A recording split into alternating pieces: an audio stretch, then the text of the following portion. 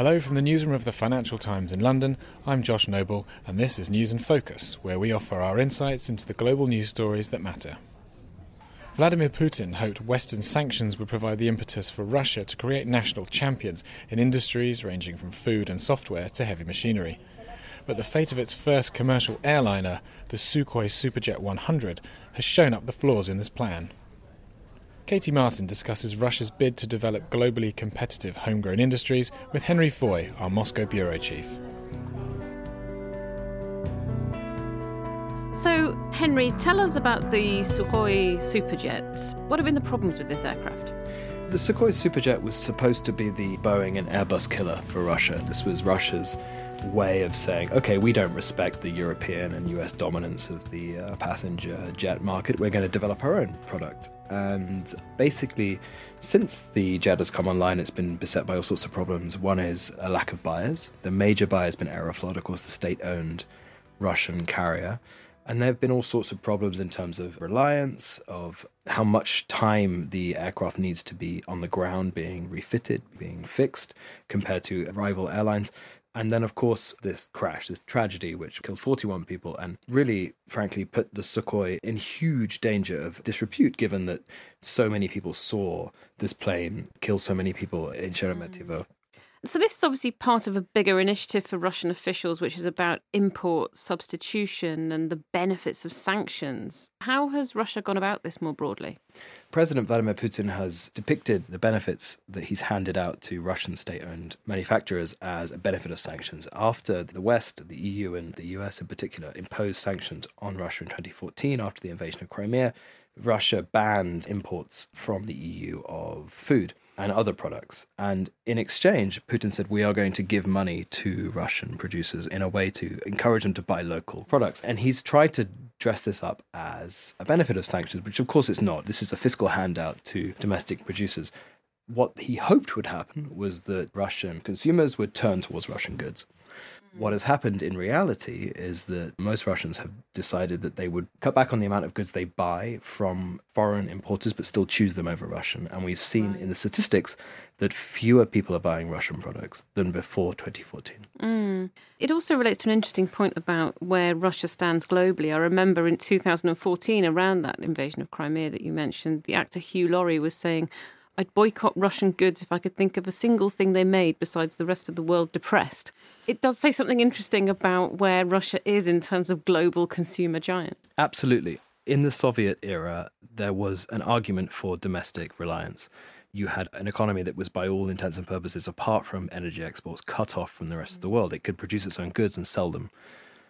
Now, of course, Russian producers, whether they like it or not, are competing with Western producers on technology, on reliance, on price. There are some areas where Russia still has an edge. Defense is the one that is most obvious. There are still certain defense products where the Russian domestic producers do beat the rest of their global competitors. I think air defense is the most obvious example. The S-400 system is seen as the best in the world. And potentially other areas in technology, around digital payments, but really there's not a huge amount of areas where Russia can compete. So there are problems here to Putin's entire strategy, because the bounce he thought he would get from putting money into domestic producers and cutting off exports hasn't been fully realized. So what are the main difficulties in realizing that plan that Putin's put forward? Is it about supply chains? Is it about domestic demand? What is it? I think supply chains is the big one. I mean, even in the Sukhoi, 80% of the components in that aeroplane are foreign supplied. You know, when you talk to Russian owners of Russian car companies, they still rely on companies like Bosch or other German suppliers of car components to make the parts that go in that car. The steel might be Russian. The workers on the plant line are Russian, but the complicated bits that go in it are imported. And so when you start to turn away from the West and start to put up barriers, you restrict your own industry from building the best stuff they can. I think the best example of this is the MS-21, another aeroplane seen as a competitor to the Airbus A300 series that basically has been stalled for the last 5 years because it relied upon foreign parts. I was in Nizhny Novgorod visiting the Gaz factory, which was once Russia's biggest passenger car factory, where basically BMW have walked away and said, we're not going to keep dealing with this factory. And that has, of course, cut off Gaz from really important high-end German-made, German-developed products. And so that is something that I think either Putin and the Kremlin didn't think about or thought about, but have been outmaneuvered on in terms of the sanctions and in terms of trying to push away foreign reliance. So are they the sectors that are most affected by this supply chain issue? Is it like automotives and aircraft, or is it more across the board? I think automotive and aircraft are the sectors that get headlines because they employ so many people. They matter so much to the Russian economy in terms of employment. The one that, of course, probably affects the Russian economy and Russian day-to-day life would be food.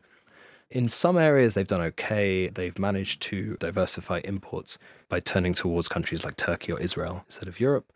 But domestically, apart from the cheese industry, you haven't really seen a huge amount of growth. You can't really replace Spanish oranges with oranges grown in Sochi.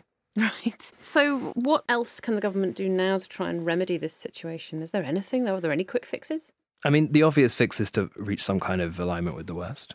Okay, that shouldn't take long. Yeah.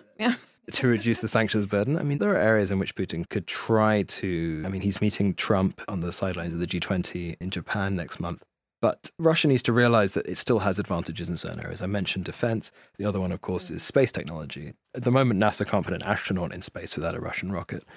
NASA can't even build its own rockets without Russian technology in the engines.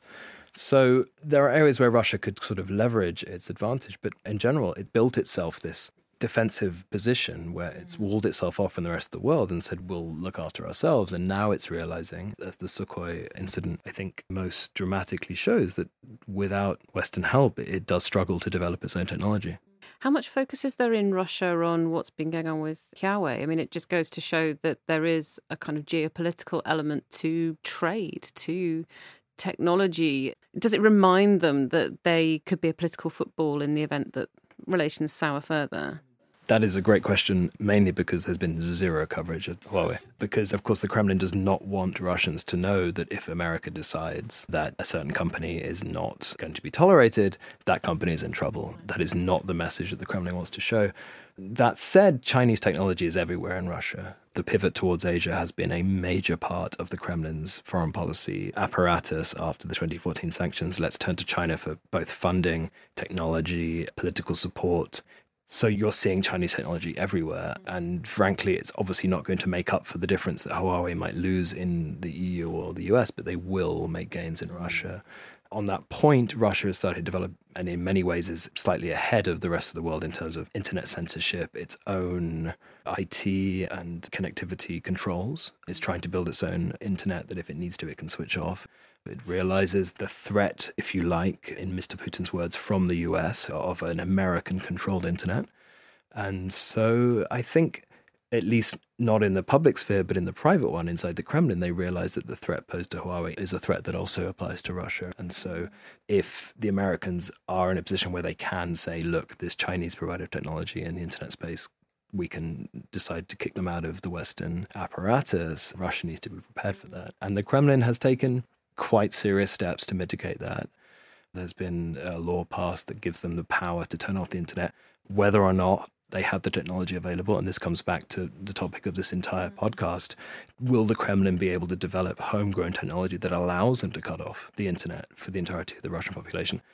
I have my doubts. I think there are ways in which the Kremlin will be able to restrict access, but I think at the end of the day, they will always be reliant on a Western-built system, and they will find it very, very difficult without Western technology and Western assistance to cut that off.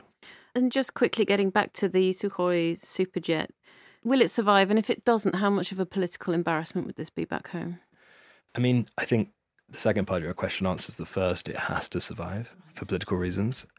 The plane itself was such an important part of Russia's idea of building its own, not just defense, but civilian aircraft division. It was a real strategic priority for Putin, for the Kremlin. It will survive. Aeroflot will buy as many planes as they're told to buy. The question is about public perception. You know, since this crash, there's been a number of incidents on Sukhoi planes, small ones, you know, systems not working, some kind of depressurization, things that normally would go under the radar, but now are being seen as headline-inducing stories. And people are starting to say, well, you know, I'm not willing to fly on that plane. Yeah, are you? I actually have a flight on a Sukhoi in 3 weeks' time, and I will take that plane.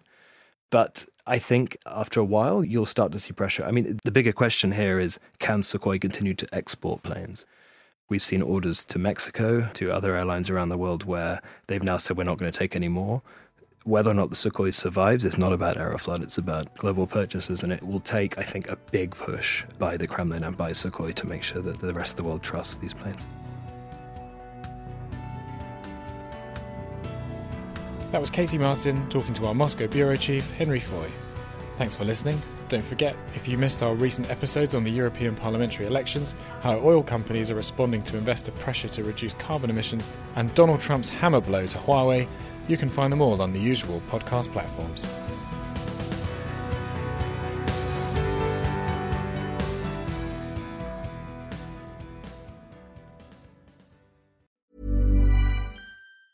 Support for this podcast and the following message come from Corient. Corient provides wealth management services centered around you. As one of the largest integrated fee-only registered investment advisors in the U.S., Corient has experienced teams who can craft custom solutions designed to help you reach your financial goals, no matter how complex. Real wealth requires real solutions. Connect with a wealth advisor today at Corient.com. That's Corient.com.